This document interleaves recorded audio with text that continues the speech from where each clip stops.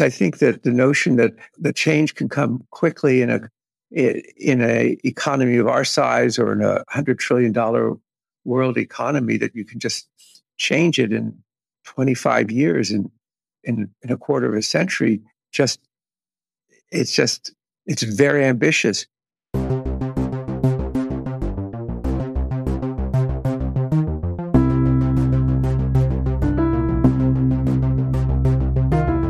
Welcome to the Hale Report. My name is Lyra Hughes Hale, and I'm editor-in-chief of EconView and your host today, Friday, April 21st, 2023. EconView, based in Chicago, is a home for independent voices and expert analysis of critical global economic issues. You can also find past podcasts on our website, econview.com, and on Apple Podcasts, Spotify, and all the usual places. My guest today for the 43rd episode of the Hale Report is Daniel Yergin, Vice Chairman of S&P Global. He was a founder of Cambridge Energy Research Associates and is an expert in the geopolitics of energy and a Pulitzer Prize-winning author. His best-selling books include The Prize, The Quest, and Shattered Peace.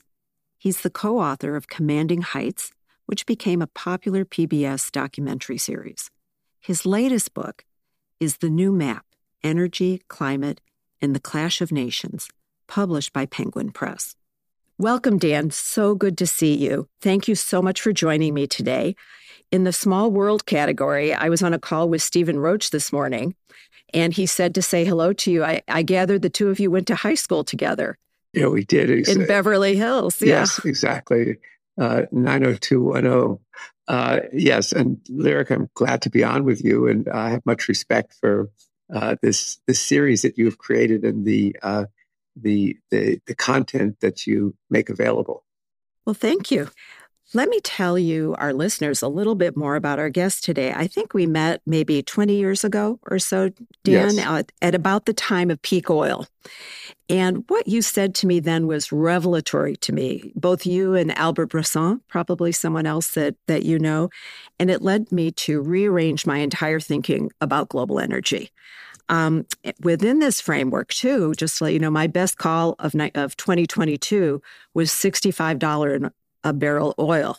So I owe that to you. It goes in cycles. And hard to call those cycles for sure. But to begin, as our listeners always know, I ask my guests how they became interested in the subject that became their life's work. How did you first become interested in energy and in more broadly in geopolitics? Well, it came from the geopolitics side because my first book was, in fact, grew out of my PhD thesis, was on the origins of the Cold War. And then the energy crises developed, and I had a postdoctoral fellowship at Harvard, 2 years, and I kind of just became obsessed and something of an autodidact on energy, got involved with energy issues, energy seminars, was recruited to join the energy research project at the Harvard Business School. And that kind of got it all going.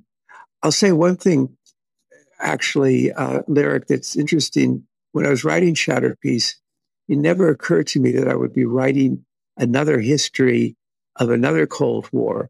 But when I was writing The New Map, I really began to realize that I was really writing a book about the origins of a new Cold War, which we are now living in.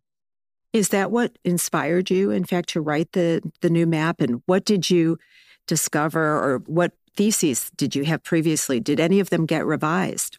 Well, you know, it's been a progression. Somebody said my trilogy, because there was the New Map, there was The Prize, then there was The Quest, and The New Map. In between, there was a book called Commanding Heights, The Battle of the World Economy, about moving from state control of economies to markets, which we're now going somewhat backwards from. But it was that the world had really changed. It was changing in terms of trade patterns. I mean, the U.S., 8 U.S. presidents in a row kept saying the U.S. needed to be energy independent, and it seemed like a big joke. It would never happen. And then there's a shale revolution, and suddenly you saw that the U.S. was shipping LNG to India, was exporting oil, and you realized, so it was literally that the map of energy was changing. At the same time, it was so tangled up with geopolitics. And, one of the things I wrote in the book, uh, before the war began in Ukraine, before the Russian invasion, was that there was going to be a war between Russia and the West over Ukraine, because you could just see it coming. And so it was funny. Some of the reviews of the new map said, well, why is he writing about geopolitics in a book about energy and climate? And the reason is evident today about how geopolitics and energy are so tightly bound together. How could you separate them? And, your book, it's called The New Map, but it's really about several new maps, isn't Right. it? Yes. It's about America, Russia, China, the Middle East, and then also a roadmap, and then climate. And pulling them all together, and to kind of start with the really big picture, do you think that the demand for carbon fuel will remain steady as a result of all these changes and others in the background, such as demographics? Yeah, I think it's the demographics and where the demographics are. This it's now reported that India is overtaking China as the world's most populous country. 80% of the people in the world live in developing countries. And that's where the demand growth will be. And so I do see that oil demand, what I concluded, and I'd stick by it in the new map, is that oil demand probably increases until around the early 2030s. Natural gas demand continues thereafter. And they don't just, going back to your word peak, they don't just collapse. There's a sort of downward plateau thereafter. So even in 2050, oil and gas will still be important parts of the energy mix, but the energy mix will be much larger, and renewables, wind and solar, and probably hydrogen will comprise a growing part of the overall energy mix. And what about supply shocks? I've been reading about Guyana. There's some new oil fields there, the Arctic, the South China Sea. Do you think that there'll be major discoveries which will impact supply? Well, one of the things sometimes I'd go back and reread the prize, and you see patterns you didn't see before when you were writing it, or I didn't see. And one of them is that every time you have a big new surge of oil supply coming to the system, you get a price collapse. And that's what happened in 2014 when this amazing appearance suddenly of shale, and it just grew at a pace that nothing had ever grown that fast in the world oil and gas industry. Guyana is significant. It's the biggest new thing, and it's the fastest developing offshore oil development really in history, actually. And it's significant, but it will make up for declines elsewhere. I mean, shale will continue to grow. We're going to see capacity grow in the Middle East, but I don't see any big new supply sources, at least at this point, that aren't on the horizon. You do always have to be surprised, and so often the growth. I mean, shale. No one, most people. The textbook said it was impossible. Now the U.S. is the world's largest producer of oil and gas. You mentioned the South China Sea. And that was something I spent a lot of time actually writing about in the new map, because I think it's going to only become more significant geopolitically. And there's often discussion that the Chinese interest in the South China Sea is because of the oil resources in the South China Sea or under the seabed. Our own geologists in our company and geologists I talk to, and in other companies, say there are oil and gas resources there. They're significant for the companies who find them. They're not going to change, really change the overall balance. And by the way, to develop gas in the South China Sea is going to be expensive, and it's going to be complicated. I came to the conclusion that the real significance of the South China Sea from an energy point of view, why it matters to China, and by the way, Japan and Korea and Taiwan, is because it's the transit through which so much of their oil, which is so essential to their economy, passes. It's the body of water through which their liquefied natural gas, much of it passes. And so really, the South China Sea, which is the world's most important body of water in terms of world trade, it really matters from an energy point of view, not in terms of what's under the seabed, but rather what crosses on top of those waters. My first trip to China, I went to Hainan Island. And at that time, even 1979, there were oil companies already there. Yeah. Yeah. So there are resources there, but I think altogether, if you look at the amount of oil that's produced there, it's a tiny fraction of world supplies, but it's significant. And of course, it is oriented towards Asia. Now, in the paperback version of your book, you talk about the four ghosts of the South China Sea. I know our listeners would love to hear about that. Well, I think in in the new map, I spent a lot of time explaining how the South China Sea became an issue, going back to a map that was drawn in about 1935 or 1936, really, and then adopted by the nationalists, and then adopted by the communists when they came to power. But I really wrote that as a cautionary tale because, in many ways, the situation we're in now kind of reminds one of the situation before the First World War.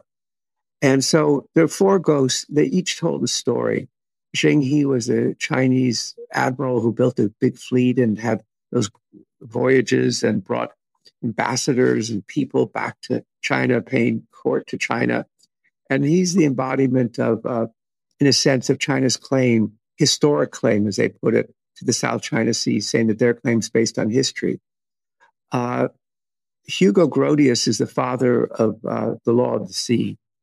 And he was a Dutch lawyer, and it was very interesting. It was a battle between a Portuguese and a Dutch ship in the South China Sea in the 17th century that led to his writing about the law of the sea. And if China says history says this is theirs, the other countries around the South China Sea and the United States and Australia and Japan and Britain and France, they look to Grotius that this is international waters, not Chinese territory.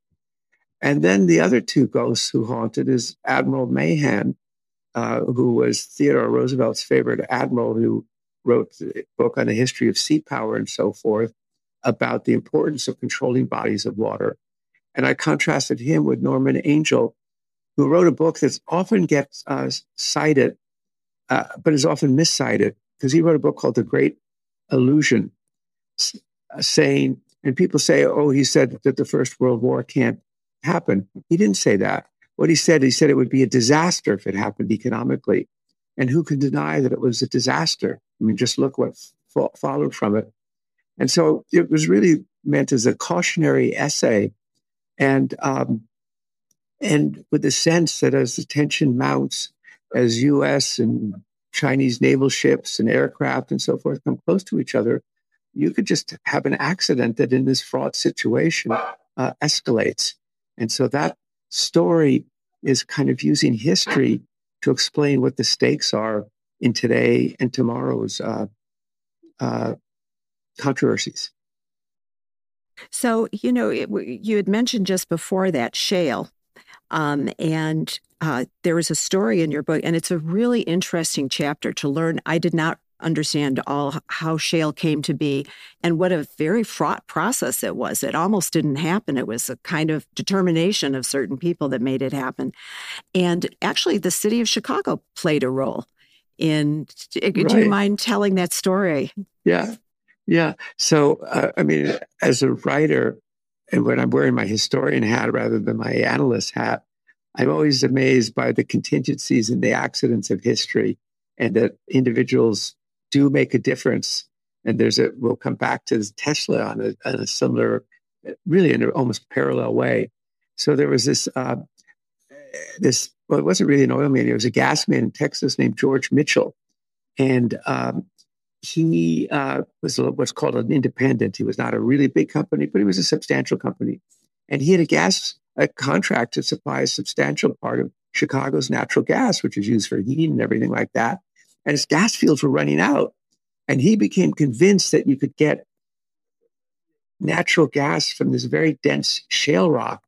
And all the textbooks said it's not possible. And he read an academic article or a research article in the early 80s and said, well, wait, let's try it. And although his company, Mitchell Energy, was a public company, he controlled it. So he had them like 16, 17 years. They kept trying to find the formula to get shale out. And his people said, George, you're wasting your time, wasting your money. He said, well, it's kind of my money. And his he was a stubborn guy. I remember talking to his granddaughter, and she said he was a very stubborn grandfather. And he just kept at it. And finally, in the late 1990s, came the first breakthrough on shale, which was using hydraulic fracturing. And then in 2003, at the very moment that the U.S. government was saying the U.S. was going to run out of natural gas and that would have to import a lot of natural gas in the form of LNG, this other company called Devon, put together the hydraulic fracturing. They had bought Mitchell's company, so they had that technology. They put it together with this other thing called horizontal drilling. And that was the beginning of the shale revolution. People didn't take it seriously at first. They said, oh, these small companies will do it. And then the volume started to increase so dramatically. And it was started off on gas, and they said it will never work with oil. Well, wait a second. Then somebody said, well, how big, because the oil has to be able to flow through the rocks. How big is a molecule of oil? And no one quite knew. And research showed you could do it with oil. And suddenly the U.S. went from being the world's largest importer of oil in the world and deeply concerned about stability of Middle East supplies to being the largest producer of oil and natural gas in the world. And by the way, currently, having only started exporting LNG in 2016, it's now the largest exporter of LNG. So this is a remarkable story. Remarkable. It's an amazing American story. Yeah. And you just say, it was kind of, one guy who just wouldn't give up. And if his company had been a normal public, a regular public company, he hadn't had so much voting power, they would have canceled the project. I'm sure they would have. And that brings me to another person with a lot of power, the chairman of Tesla, and how you see Tesla in the future and how it might grow. You have a chapter called The Roadmap, which is about that industry. What do you think of Tesla in the future? Well, again, that's another story of, one of these contingencies of history. There was a young man who was obsessed with electricity named J.B. Straubel, and somehow he got a lunch with Elon Musk in 2003, fish restaurant in Los Angeles. And JB wanted to convince him about an electric airplane. And Musk says, not interested in that. He says, what about an electric car? He says, I might really be interested in that. And Tesla exists as a tiny company, but Musk moved in. JB became the chief technology officer for 15 years. And, and they made Tesla, which seemed like this bizarre idea, work. And a few years ago, Musk said, if they hadn't had that lunch in Los Angeles, it might not have been a Tesla. Wow, the serendipity of it is amazing. And now today, of course, every automaker is rushing to have electric cars, partly because government policy is forcing them to do electric cars. And so everybody's rushing in that direction. And the state of California has said that every car sold in the state after 2035 has to be an electric car. As I pointed out in an article the other day in the Wall Street Journal, but they've also said that every new car sold in California after 2035 has to have 2.5 times more copper than a conventional car today, and because it needs a lot more minerals, less oil, more minerals. It's one thing or the other. Yeah. There's no free ride, literally. Right. That's right. Yeah. Mm-hmm. So it comes. And do you think that goal in California is reasonable? No, not particularly. I think it's going to be a real struggle to do that. I think that it's becoming increasingly clear that the issue of minerals is a huge problem that's only growing bigger. People haven't examined really, they've talked about it, but how much more mineral intensive it's going to be, and the kind of new geopolitics of minerals that's coming.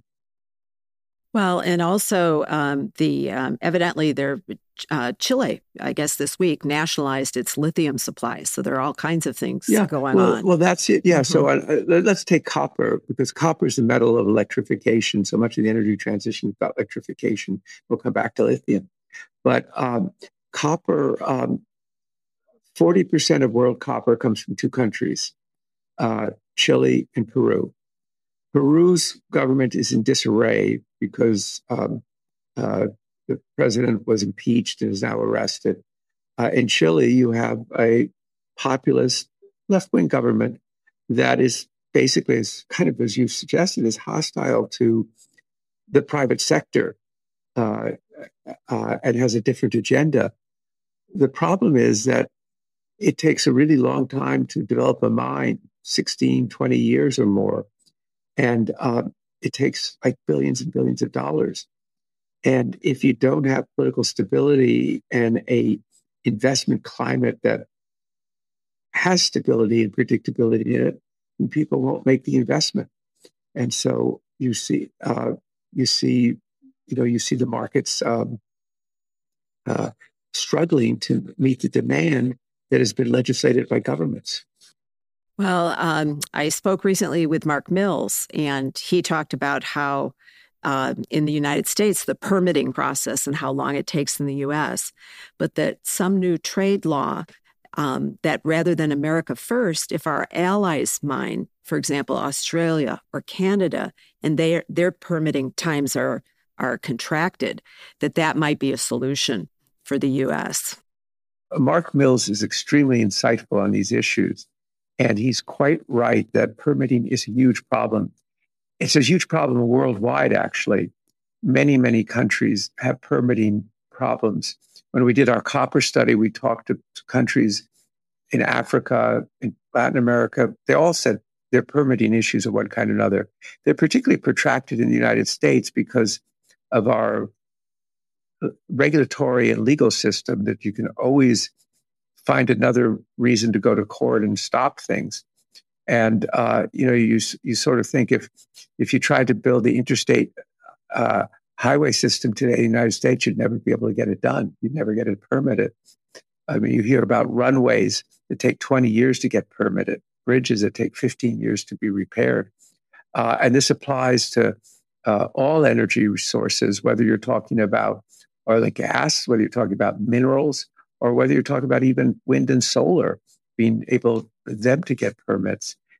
It's just it's an issue in our legal and regulatory system that is very hard to get things done. It seems to me that electrification, although it's a goal, that the systems are so complex and so huge for energy that it's difficult to make that happen quickly. And permits are just a good example of that. Yes, I think that the notion that the change can come quickly in a economy of our size or in $100 trillion world economy, that you can just change it in 25 years and in a quarter of a century. It's very ambitious. One of the things I got really interested in the new map is all around the world, you'd hear people talk about energy transition. So I said, okay, let me look back at energy transitions. And I could, actually date, at least I went out on a limb and said the energy transition actually began in January 1709, when an English metalworker figured out you could make iron better using coal than wood. But all these energy transitions kind of took like a century, and the old energy never went away. I mean, the world probably uses more wood today than it did 50 or 75 years ago for energy. Or certainly the world uses more. Last year was a record for coal. But now to say that you're going to just transform the whole economy, the whole technical system, that all the pieces are going to be there and you're going to get it all permitted and done is, I would use the word ambitious. Ambitious. What do you think about the Biden administration's energy policies? And if you were Secretary of Energy, what would you do, Dan? Well, I think the Biden administration's, its policies have evolved. I think when it came in, it was focused only on climate. And then this problem that it seemed to be off the table came back, this problem of energy security, of prices going up. And I think the administration has tried to have a broader policy now. We had at our big CERAWeek conference this year and last year, we had Secretary of Energy Jennifer Granholm and her message. I mean, there are a lot of people there from renewables and new technologies and power, but to the oil and gas people there it was, can you increase production so we can keep prices down? Because one of the things, even from that point of view, if you have an energy crisis, your energy transition is going to be harder. So I think it's kind of, it's moving on two tracks at the same time, because the world really changed over the last year and a half in terms of what the energy issues are, and the issues that seem to be off the table, energy security, have come back with a very powerful force. Your book was written in 2020 approximately, and during the height of the pandemic. And now, as we're getting away from COVID, how do you think that COVID created a permanent change of some sort, not just the temporary demand shock? Yeah. Well, let me say, I revised the book. The paperback that's out now is revised a year later, so it's been brought more up to date, and responded to the Biden administration, responded to these issues about minerals that have become so much more significant. I think we're still seeing the impacts of COVID. Nothing like this had really ever happened to the world before. I mean, you can't even compare it to the great influenza that came towards the end of the First World War. And I think it's brought many profound changes in terms of where people work and how they work, therefore, where and how they consume energy or don't consume energy. I think I think it's certainly affected a generation of students. And I think we're still assimilating it. During the height of COVID, people were saying, oh, we've now reached, peak demand in oil, it's going to go down. And my comment at that time was, you probably shouldn't generalize about something like that in the middle of a pandemic. And that, in fact, with time, we've now seen oil demand start, growing substantially again, gas demand growing, obviously renewables coming on. So I think there's so many ways that it's kind of affected the fabric of life in ways that just were different than what people would have expected in 2019. And that clearly has energy ramifications. If you'd like to become a supporter of EconView and the Hale Report, please visit our website and become a subscriber. There are also a lot of things going on in terms of the Middle East right now, and the changes that have taken place in diplomacy with the Saudis and Iran and China in general.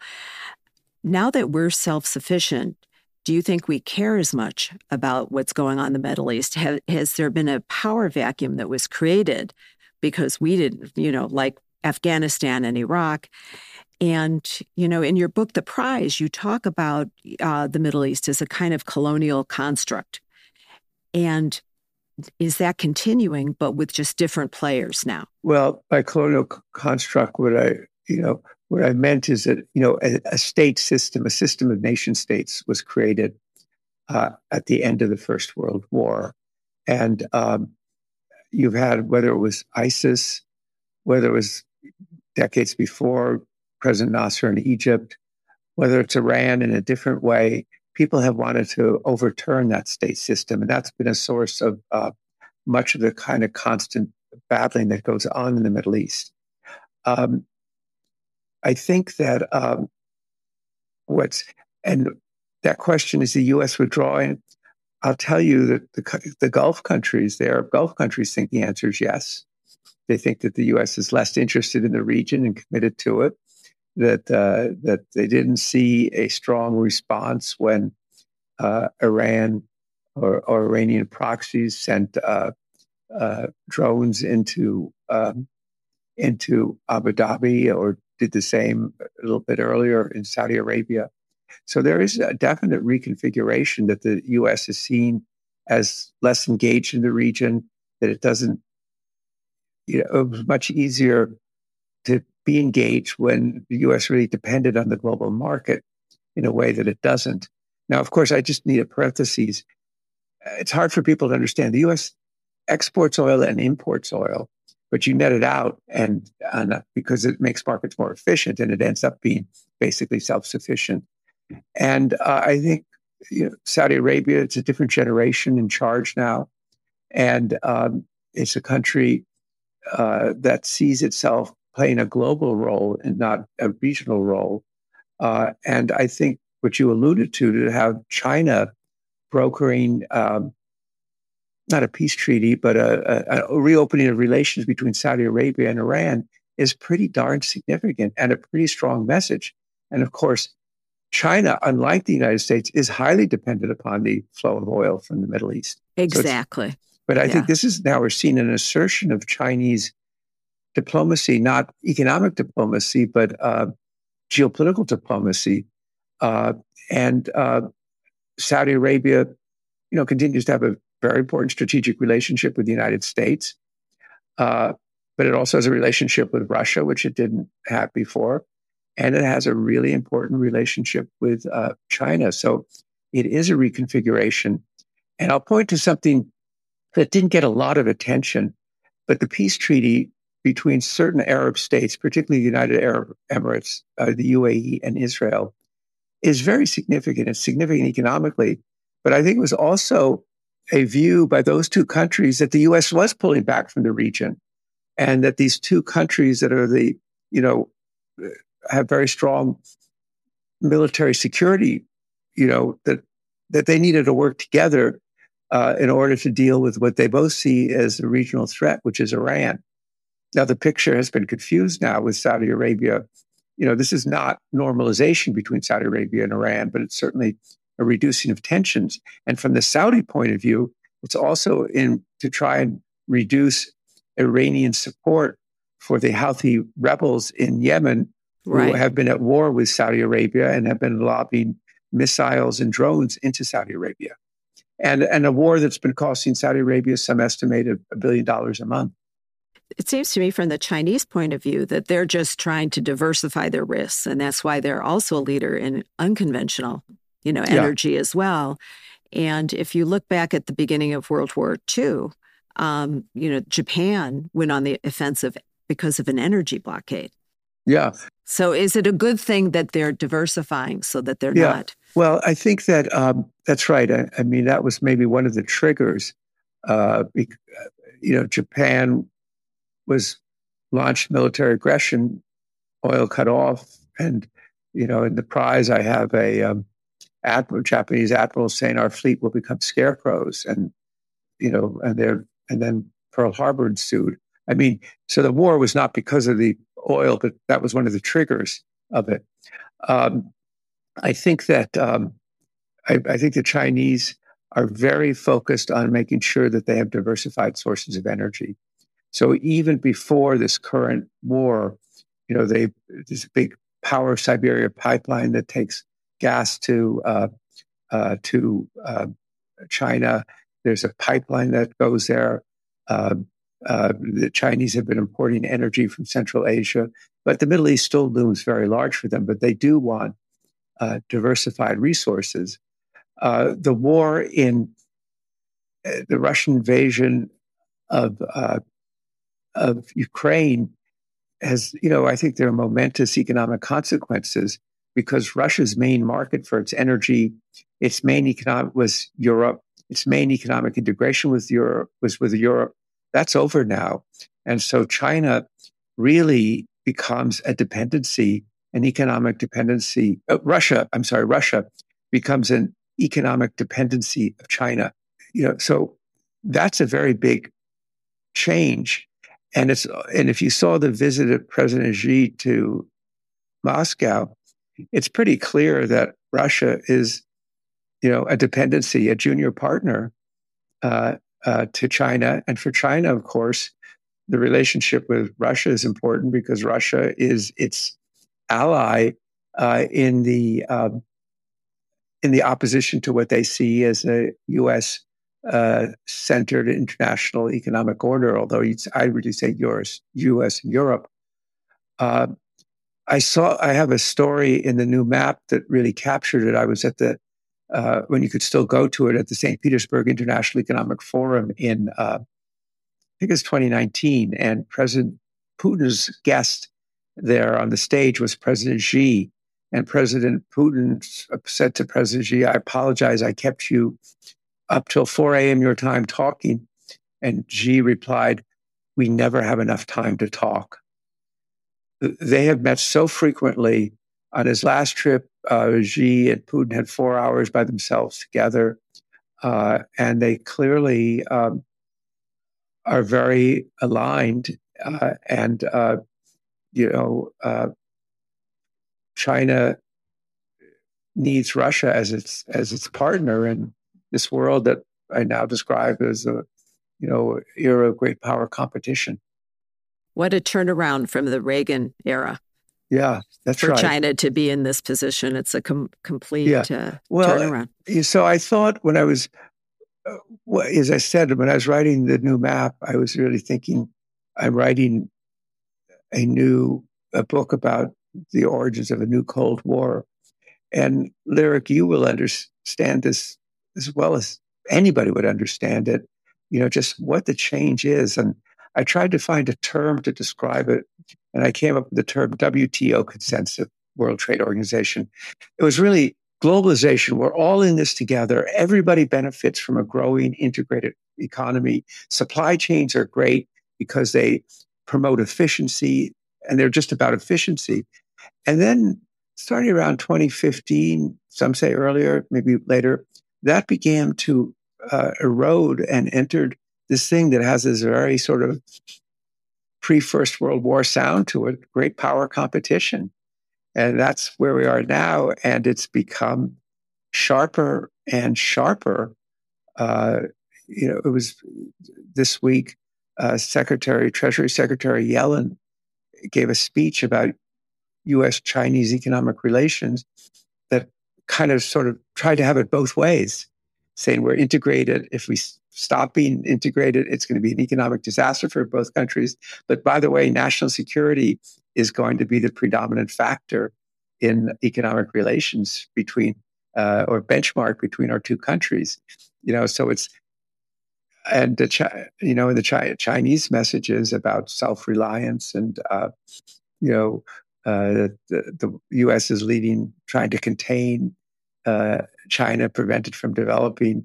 I mean, they have a very, deeply embedded narrative, and it seems very hard just when when Xi and Biden met in Bali, it seemed to lower the tension. And then that confounded balloon flew across the United States, and Secretary Blinken's trip got, quote, postponed to China, which was meant to see if it can reduce tension. But day by day, the tension seems to get higher. And, and of course, Ukraine was another shock to that relationship. You have an entire chapter on Ukraine in your book that was written before the invasion. One of the thoughts I had reading that was that maybe Edward Snowden precipitated some of these issues in a way that I hadn't contemplated, not just by giving intelligence, but because of the diplomatic moves as a result of him going to Moscow, that he was a much bigger player than I imagined. Well, it really broke. I mean, Obama and Putin were going to meet. They didn't meet. And I think you can start to say, if I get the years right, that started this kind of deeper division and breakdown in communication between the United States and Russia that then sort of embodied itself over Ukraine, and then Putin grabbed the Crimea. So I think you're right that it was not just a question of the secrets that he stole, but the consequences of it. And so often people don't see the consequences or the consequences of the consequences that follow. It's like George Mitchell in another way. Yeah, and that was in a positive way. This is in a very negative way. I mean, just thinking about it, that's right, because there was a sense that, that it made sense. Russia had nuclear weapons, integrate Russia into the global economy. But, the untold, the story of Snowden is not fully told to this day. He's, of course, of course, he's a Russian citizen. What a amazing tale. One thing that I think about a lot is sanctions and whether sanctions are useful or they don't really accomplish their goals. And you wrote something I thought was really interesting. You said there's a risk that the commanding position of the United States, derived from its capital markets and the dollar, could be eroded over time by over-reliance on financial sanctions because nations will find alternatives. And that certainly seems to be the case right now. Yeah, and I'm sure you've discussed this with others of your guests, the question of the role of the dollar. Right. But I think that we've seen in the last few days, there's President Lula of Brazil in Beijing talking about, let's get off the dollar. Right. Let's find a way around the dollar. Now, that's a particular popular thing with people who have sanctions applied to them because the way the sanctions so much depend upon access dollars passing, the primacy of the dollar in the financial system. And so we have a renewed discussion, and certainly Russia and China, would want to price oil and other commodities in RMBs, talk about doing it in oil. And so they're, in fact, even former secretaries of Treasury have warned against over-reliance on sanctions, but that's the tool. Those are the tools you have.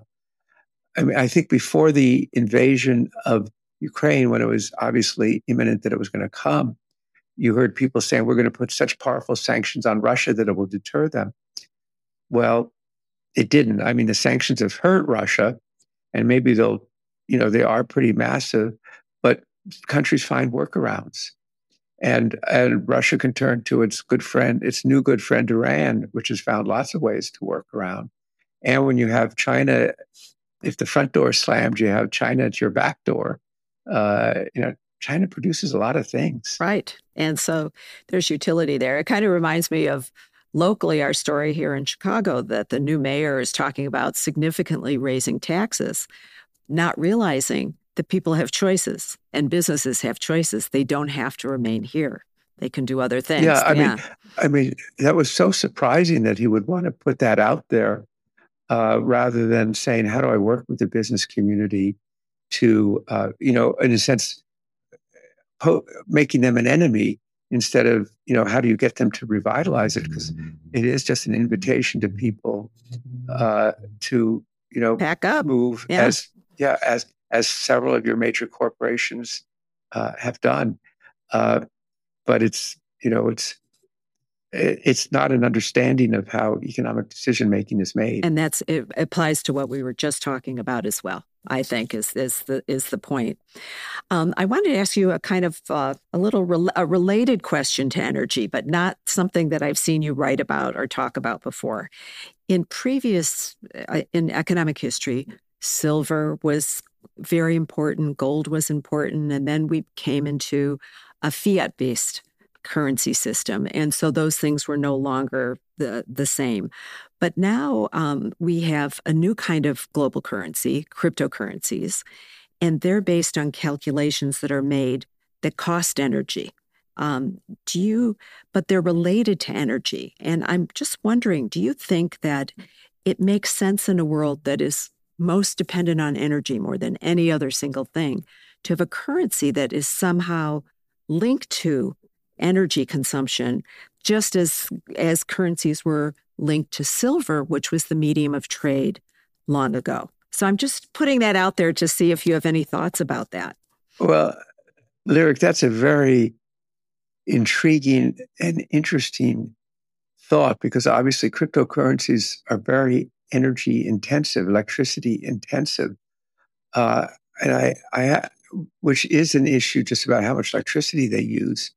I hadn't thought about, what it means that you're in a sense basing these new currencies on the access to that kind of electricity. But as to the future role of cryptocurrencies, I think wouldn't you say? Well, let me turn it around. Uh, would you say the high water mark of enthusiasm about cryptos has eroded now? I think it's like any new technology that you were talking about before. You know, the change to coal, for example, from wood. I think these things take a lot of time, and of course, along that way, I think there are ups and downs. But I don't think that, given the solutions that it might have, and especially if the dollar becomes weaker, I, I, I'm very convinced that there's a future. I don't know if it's Bitcoin exactly or what it might be, but I think something in that realm. I think that what we'll be doing 50 years from now will be completely different than the kind of currencies we have now. Do you think that one boost to cryptocurrency would not come from people who either distrust government or who like the new thing or are drug dealers, Right. but it will actually come from countries that want to find a way to divorce themselves from the dollar? I think so. And look at El Salvador has already done that. So they're an example, and they have a very rocky road in terms of their internal politics. But if you're looking at alternatives, it does provide an alternative. And Yeah. it's fast. I mean, it's very yeah, fast. I mean, I have heard of, in Southeast Asia, discussion about payment systems based upon cryptocurrencies or digital currencies that are managed in China and a different way to tie countries into a Chinese economic orbit. I mean, those countries in Southeast Asia, well, I hear this actually from countries around the world, in Africa, in Asia, in Latin America, saying we have a very important strategic relationship and economic relationship with the United States, but China is our most important market. Don't make us choose. The prime minister of Singapore a year or two ago wrote a very sort of thoughtful essay on that subject in Foreign Affairs. Just and this is an issue, and in a way, we see it with President Lula in Brazil. I mean, he sells stuff to China. China's his market.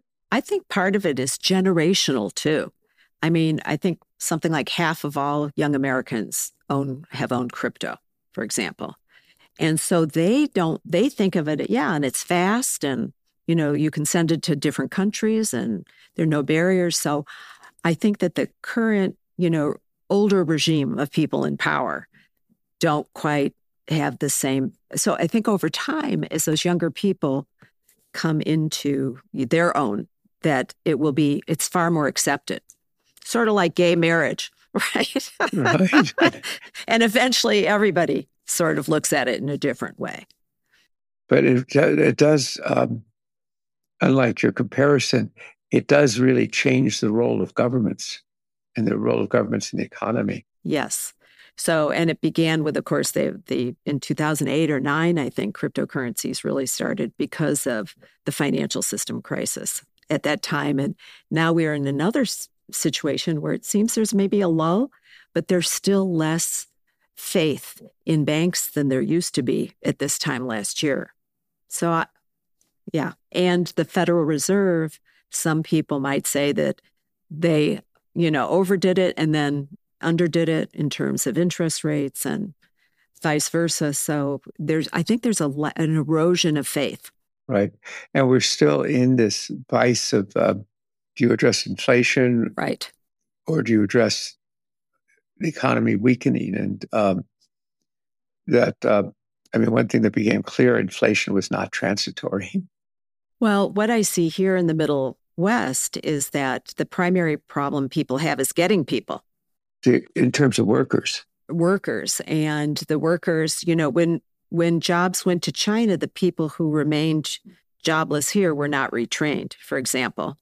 Here's a fascinating thing. The labor force participation rate of females is higher in Japan than it is in the United States. That's amazing.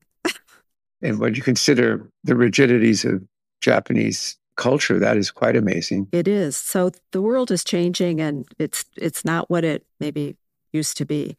Now, that leads me to another subject, which is climate change, and you've talked about the Paris Agreement in 2015. What is the future of international cooperation on these or any other issues? Does that also seem to have eroded? I think, yes, I think it looked the path looked clearer and easier, I think, really before COVID and certainly before what before the war in Ukraine. And I did a paper for the IMF on what they called the bumps on the road to energy transition. And I think there are four big questions, at least four that are there, and maybe more, that have just made, realize how challenging it is. Number one is the return of energy security. You can't, there's Germany setting up and green lighting very fast 5 terminals to import liquefied natural gas. That would have been unthinkable. At the same time, they shut down their last 3 nuclear facilities. Yeah, that's so inexplicable. It's so inexplicable. And that turns out to have been shutting down their nuclear power, which is 25% of electricity, was a big strategic mistake. And I think it was because they forgot about energy security. And, Russia had always been portrayed, and it portrayed itself as a reliable supplier of energy. It said, whatever happens politically, we're in this commercially. And Putin then started squeezing the gas supplies to Germany to virtually nothing as punishment and pressure, trying to undermine the coalition opposing his war in Ukraine. So one is energy security. And you could see that with the Biden administration, that if you don't have energy security, energy transition is much more difficult. I think the second issue is what we talked about before, simply the scale of a $100 trillion economy. How quickly can you do it? The two other things that really stand out to me is one is that, you'll remember people used to talk about the North-South divide, which was really about commodities, the price of commodities. Now it's about climate policy. Because the South says, well, wait a second, we need economic growth. We need a natural gas pipeline. We need to develop our conventional resources. We can't do it all with renewables. And I can just point to any number of examples where that's a real issue. I was speaking at the IMF last week, and I could cite issues that demonstrated. And then the fourth thing is what we're talking about before, which is to go from an energy intensive to an increasingly mineral intensive economy. You need a lot of mining. You mentioned the nationalization of lithium in Chile. Well, that's surely not going to facilitate development of lithium. Now, it will be a spur to innovation and new technologies. But in the meantime, if you're trying to do this fast, these are all really important considerations. We've been doing a thing around the world called the Global Energy Solutions Initiative. We've been S&P Global, working with the International Energy Forum, listening to different voices. And you hear very different voices in the developing world than you will hear in Brussels or Washington or Berlin on these issues. So finally, getting back to the big picture that we started with, you say that globalization was fueled by energy, but that the momentum is now going in reverse. And that's concerning. You wrote, the world has become more fractured with a resurgence of nationalism and populism and distrust, great power competition, and the rising politics of suspicion and resentment. Globalization doesn't go away, but it becomes more fragmented and more contentious, adding to the troubles along the already troubled path to economic growth. So what that seems to me that you're saying, Dan, is that we're going to experience slower growth because of all these factors. Is that how you're looking at the world now? I would say so, because, supply chains were about efficiency, and companies worked on the playbook of globalization. Now they have to rethink them, and reshoring, or friendshoring means higher costs. And it also means that you don't get the most efficient solution. So I think there's been a great sort of economic bounty and downward pressure on inflation because of globalization. So I think it means with the moving back to the U.S., where costs are higher or elsewhere. I think it means is more inflationary and certainly would mean slower economic growth. It will be a world that won't work as efficiently as it did before, a world with more barriers, more suspicion, and more tension. And I think companies will struggle to say how to operate in this more complex world. I completely agree with that. Yeah. So, on that somewhat sobering note, Daniel Yergin, thank you for joining me today. And how can our listeners follow you in the future on Twitter, your website? On Twitter and LinkedIn would be the main places. And I think it may be sobering, but I think it's important to be realistic and to look at the world as it is and to think about, yes, all the opportunities that are there, how things, amazing innovation, so forth, but to realize that we're in a world that is higher risk than we've been accustomed to since the end of the Cold War. So, any thoughts about your next book?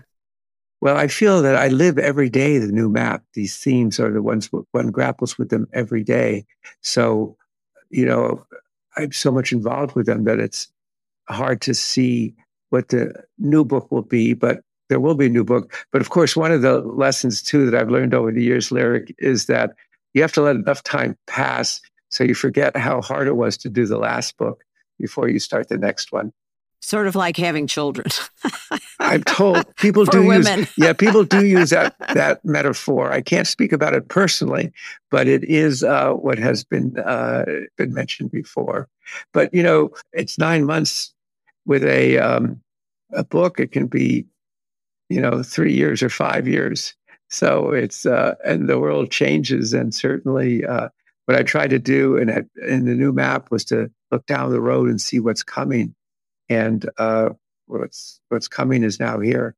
Well, I can't urge our listeners enough to buy your new book and to read it. I think it's really thought-provoking, and it's perfect for the time that we're living in right now. Well, thank you very much, Lyric, and thank you for the opportunity to join you today. You're welcome. And finally, thanks to all the people behind the scenes who make EconView possible, managing editor Ying Zhan and our producer Sam Fu. If you'd like to subscribe to our monthly newsletter as well as listen to our podcast, please visit our website, econview.com. Thank you again.